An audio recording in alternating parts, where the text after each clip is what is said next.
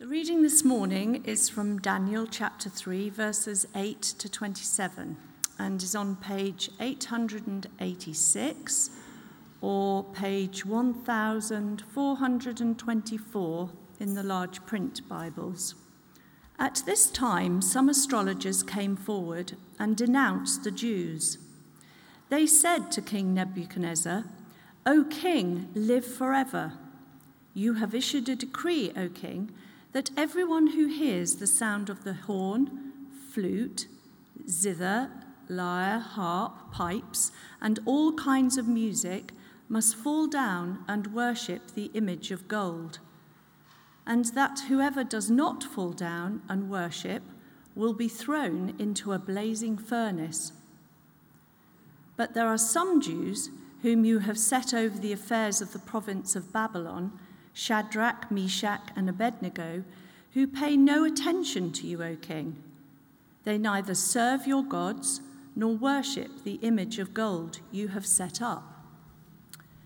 Furious with rage, Nebuchadnezzar summoned Shadrach, Meshach, and Abednego.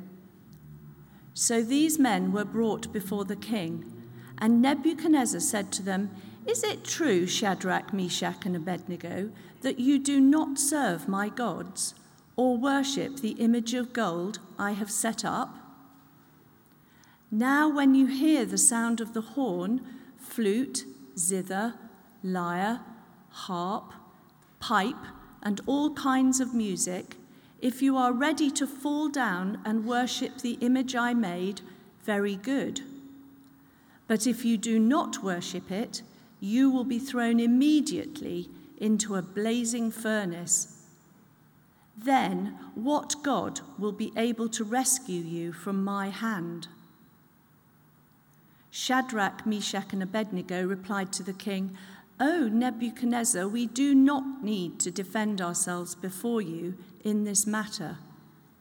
If we are thrown into the blazing furnace, the God we serve is able to save us from it, and he will rescue us from your hand, O king. But even if he does not, we want you to know, O king, that we will not serve your gods or worship the image of gold you have set up." Then Nebuchadnezzar was furious with Shadrach, Meshach, and Abednego, and his attitude towards them changed. He ordered the furnace heated 7 times hotter than usual, and commanded some of the strongest soldiers in his army to tie up Shadrach, Meshach, and Abednego and throw them into the blazing furnace. So these men, wearing their robes, trousers, turbans, and other clothes, were bound and thrown into the blazing furnace. The king's command was so urgent and the furnace so hot that the flames of the fire killed the soldiers who took up Shadrach, Meshach, and Abednego, and these 3 men, firmly tied, fell into the blazing furnace. Then King Nebuchadnezzar leapt to his feet in amazement and asked his advisers, "Weren't there 3 men that we tied up and threw into the fire?" They replied, "Certainly, O king." He said, "Look, I see 4 men walking around in the fire, unbound and unharmed, and the 4th looks like a son of the gods." Nebuchadnezzar then approached the opening of the blazing furnace and shouted, "Shadrach, Meshach, and Abednego, servants of the Most High God, come out, come here." So Shadrach, Meshach, and Abednego came out of the fire, and the satraps, prefects, governors, and royal advisers crowded round them. They saw that the fire had not harmed their bodies, nor was a hair of their heads singed. Their robes were not scorched, and there was no smell of fire on them. This is the word of the Lord. Thanks be to God.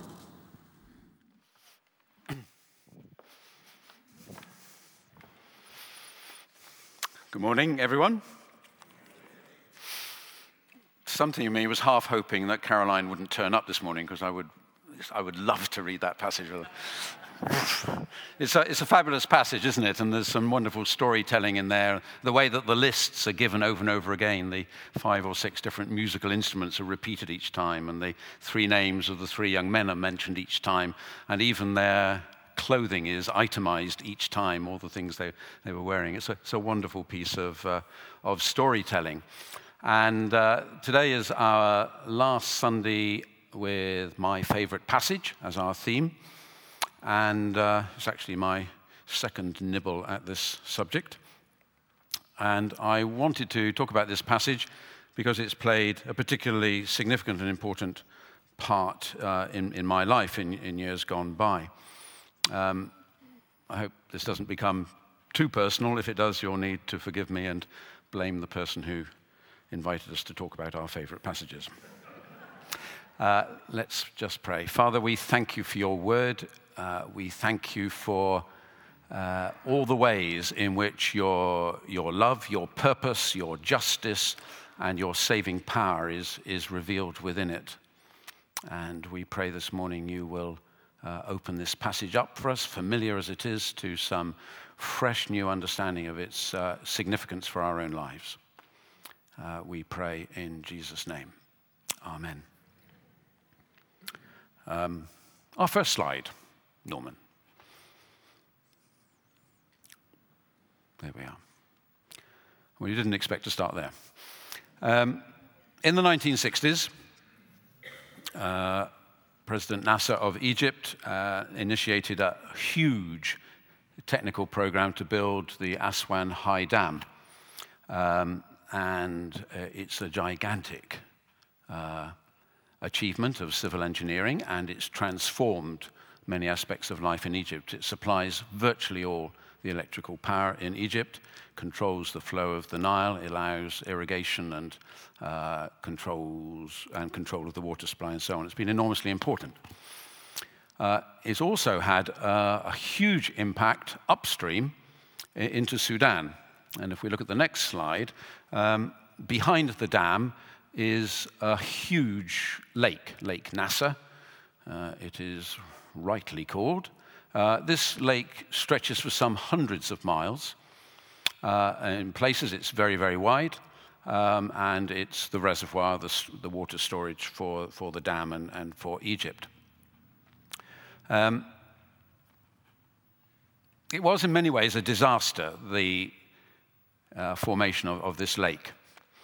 It flooded, as I said, several hundred miles of the Nile Valley, and with it flooded an immense number of archaeological sites and treasures.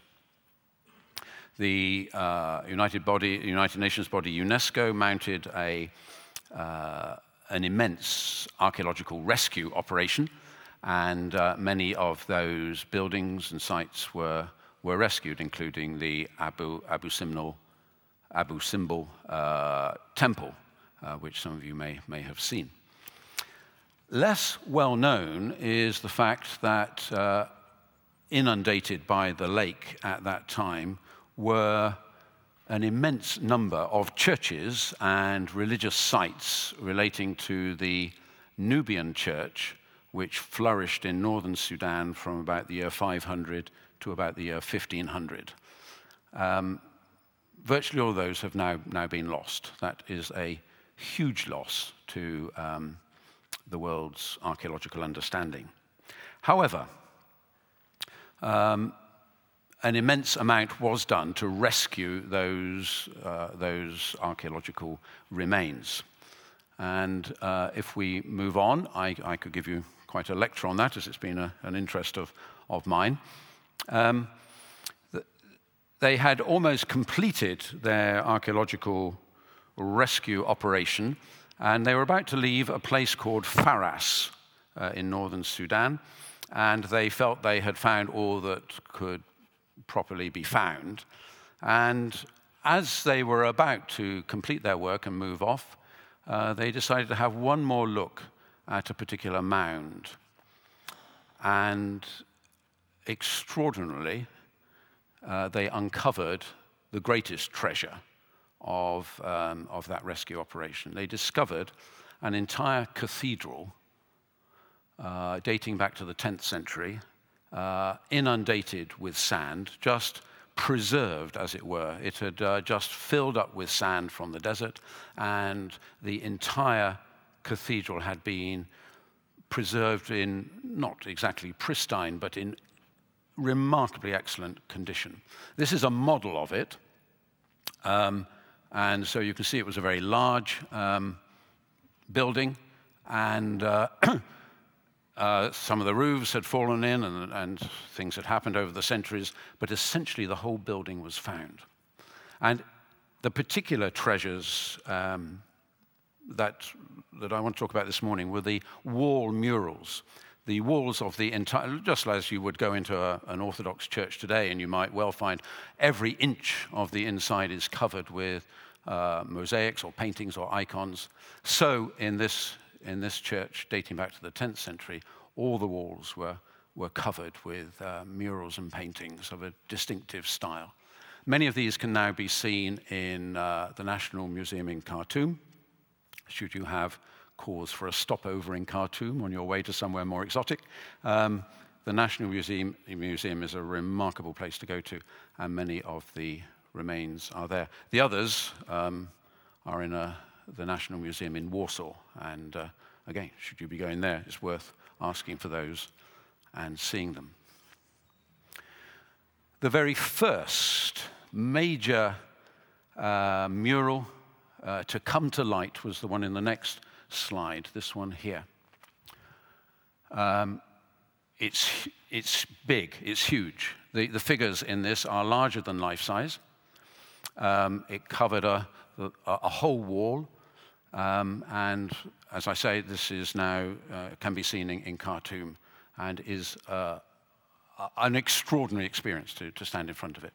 The colors, of course, just preserved in sand for 1,000 years, are still vivid, and it portrays our story for today.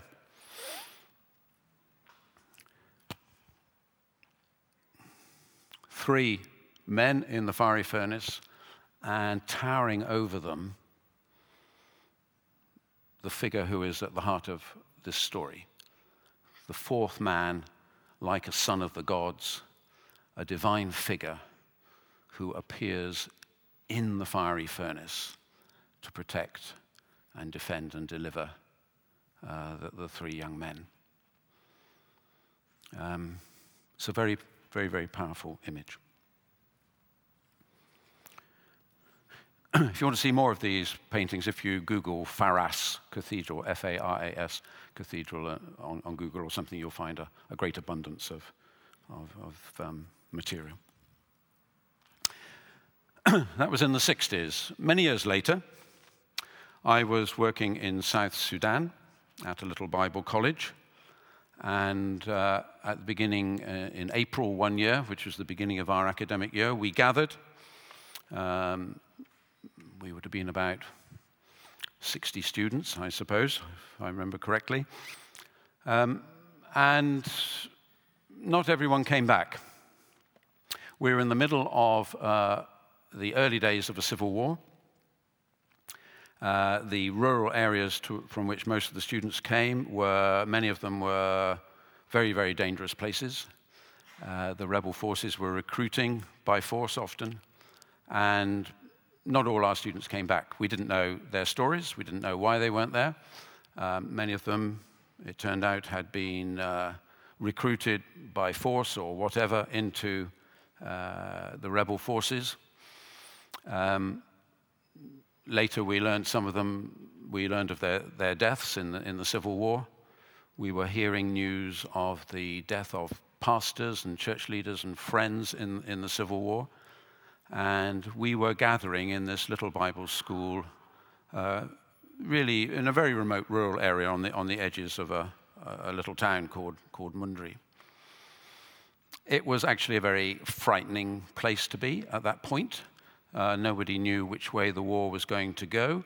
The town was a garrison town for northern government troops who were hostile to everyone around, hostile to Christians, hostile to us.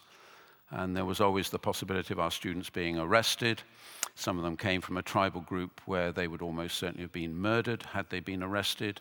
Our students had to go around in groups, not in isolated, so that we had some check on how everyone was. It was a very frightening and uncertain time. Were we right to have gathered everyone together? Well, we certainly couldn't send them home now, and it was a very tense and anxious time in which we were trying to form men and women for Christian ministry in that place.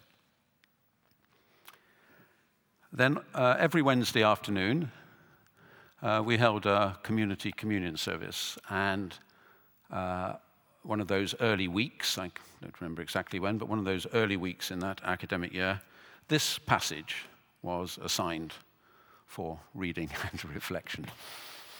And actually it was my task to preach on it. And I don't need now to sort of expound to you what I said. I mean, I think you can anticipate it. Had you been there, you could have done it yourself, because the resonance between this story and the situation in which we were living every moment of every day at that moment was incredibly powerful. And there were two themes, I suppose, which stood out for us as really powerful themes, and which I just want us to focus on a little bit this morning. The first is before the fiery furnace, and that little phrase, "but if not." But if not.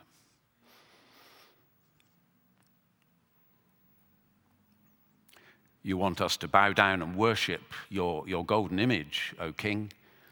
You want us to just make lip service. You want us just to do the minimal physical act of devotion to your golden image. We cannot do that.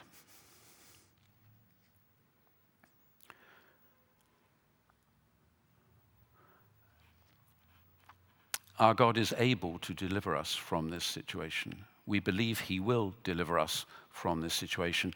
But if not, who he is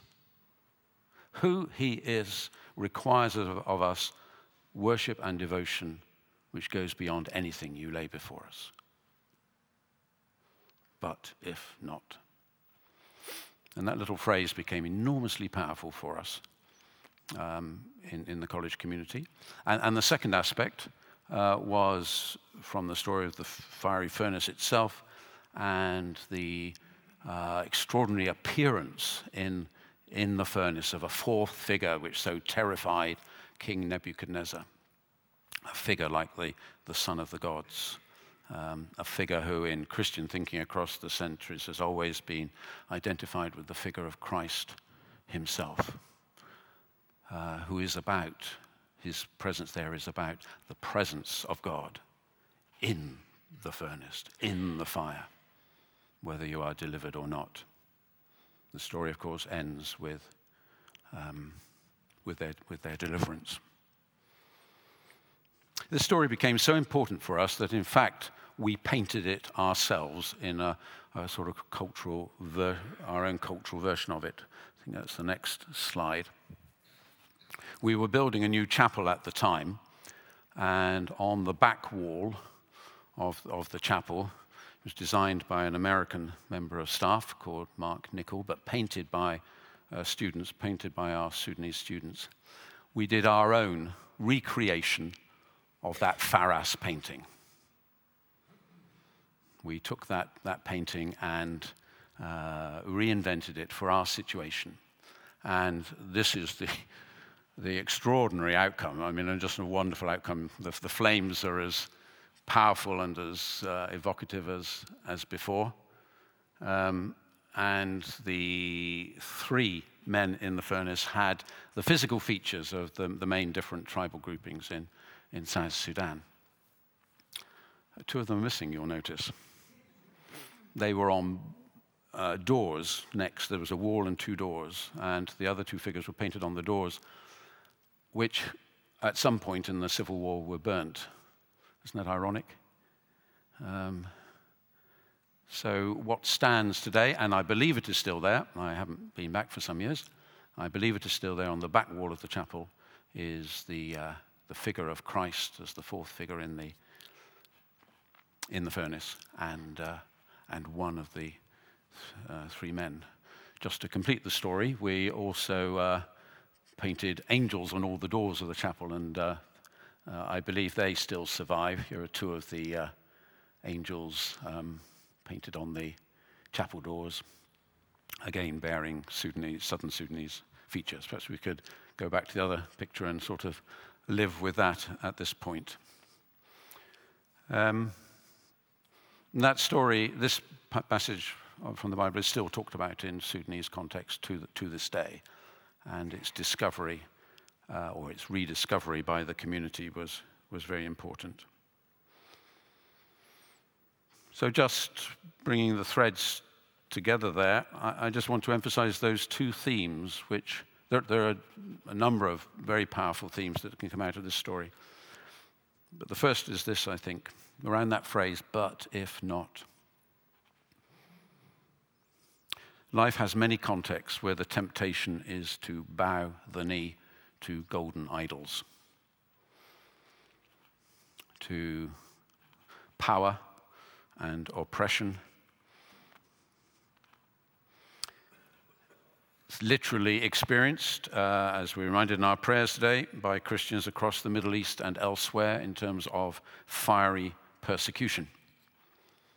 And so across the Middle East, there are many thousands, millions of our Christian brothers and sisters who have to face that question to bow the knee. And to whom this passage speaks about the God whose authority, reality, truth, and call transcends all of that. Our situations are, on the whole, less dramatic, but nonetheless real. There are the golden idols of professional life in different ways. I don't need to spell out how those idols present themselves to us and call on us to bow the knee. And there are the personal idols of our personal ambitions and plans and hopes, our careers, our desires for house and home, for family, for the right kind of education for our children, for the right kind of privilege for those who are for our children, for respect and honor and advancement. The heart of the matter is what comes first. What comes first, and whether we bow our knee to the variety of golden idols that present themselves to us. Or are we willing to stand in that incredibly risky, vulnerable place with these three men who said, we believe in the God of heaven and earth. We believe in the one who is higher than all the manufactures of your hands, O King. O King, live forever. And that's the one we believe in. We believe he can deliver us. We believe he will deliver us. But even if he doesn't, we will not bow the knee.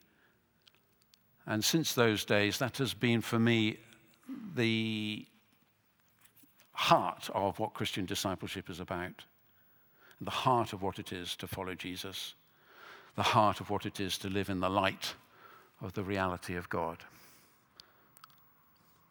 Our spirituality has shifted, I think, in a way which is not necessarily helpful, in the direction of what can God do for me? What experience can I have out of my faith in God, my seeking of God? How can I be changed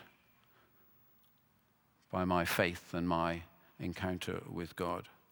I think this passage calls us back to something much more fundamental, that actually it is who God is as the source of all, the heart of all, the source of our life, the source of all that is good, rich, and loving, the one who alone in the world has the right to call for our devotion and worship.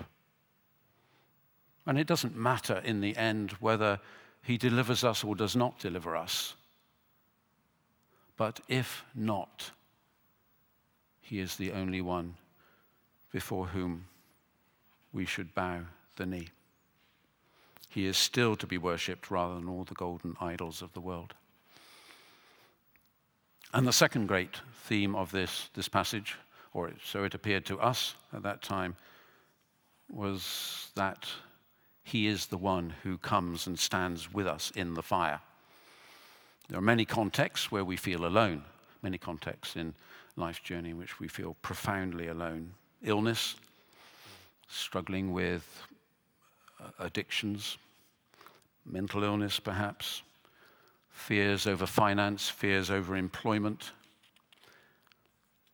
family worries, concern about our older relatives, our children, about our relationships, our marriage, our singleness.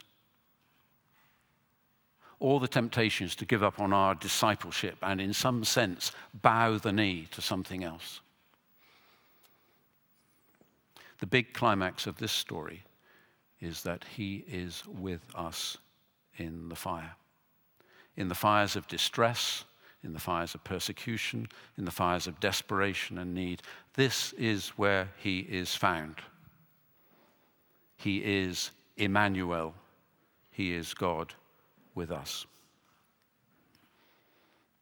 Delivered or not, healed or not, triumphant or not, we are safe because he is with us and he is the only one worthy of worship, our total commitment, devotion, and love. Time is running away, but I've waited a long time to share this with you. You can see why it has been so important for me. And what was the meaning for the ancient Nubians? At the time that painting was painted, there was no persecution, not in a significant way for the church in Nubia. It was a time of prosperity and a time of stability, no particular threat. And I was always puzzled by why it was such a prominent feature of that church and actually of many other churches. Characteristically, in the churches of ancient Nubia, on the north wall, there was a painting of the Nativity of the Incarnation. And then on the south wall, there was this painting, a painting of the fiery furnace. Why? What was that about? Some years later, and I can only assume this is the meaning, because I don't think there is any evidence as to what the Nubians themselves thought. But the Orthodox Easter liturgy on Easter Eve has as a central text the text of the fiery furnace, because it speaks of salvation, deliverance, and resurrection. That's why it occurs in the Orthodox liturgy. And this church was part of the Orthodox family. So I personally have no doubt that what was being proclaimed in that ancient Nubian church was that when you came in the church from this side, you passed a great wall painting that spoke of incarnation, of God's coming amongst us as a baby, and of Emmanuel, God with us. And that on that side, the last thing you saw before you went out of the church was this particular way of capturing the story of deliverance and salvation and resurrection, the gospel in its twin pillars. I'm going to ask Helen to come and join me for a moment, just for a few minutes towards the end of our service. Whoa! Helen's been with us over this weekend. We had a gathering last night. We've had gatherings in the week talking about our partnership with Egypt. I'd just like to ask you this question, which was on my notes and then you stole from me. How do you think this story would speak to the Egyptian church in its contemporary situation now? Right now, Egypt is coming out of the aftermath of 4 years of 2 revolutions. And in 2000, I was seeing how, as Andy was speaking, how I could reflect on Egypt in this story. And in the story, obviously, you got 3 people that were in that fiery furnace. But actually, it was interesting when I thought about it. Just to say, Egypt has 10% Christians in that country. And when I thought about it, actually, in 2012 was a key time where 51% of the population of the electorate voted effectively the Muslim Brotherhood in to run Egypt. So effectively, that split the country with 51% and 49%. 6 months later, the people realized that the agenda that they had was to Islamize the country. And the constitution meant that most of the Muslims didn't want it to go that way. And obviously, certainly the Christians didn't, which led to them coming together and uniting a year later to remove Morsi. So I see in this situation that year was a real test for the people in Egypt. And I think any of us, when we're under pressure, we find out who we really are and what we really want. And I think that's what the Egyptian people did. And to me, it showed the strength of the people and the will of the people to not come under the Islamist agenda because that wasn't what they wanted. So that's what I wanted to say on that.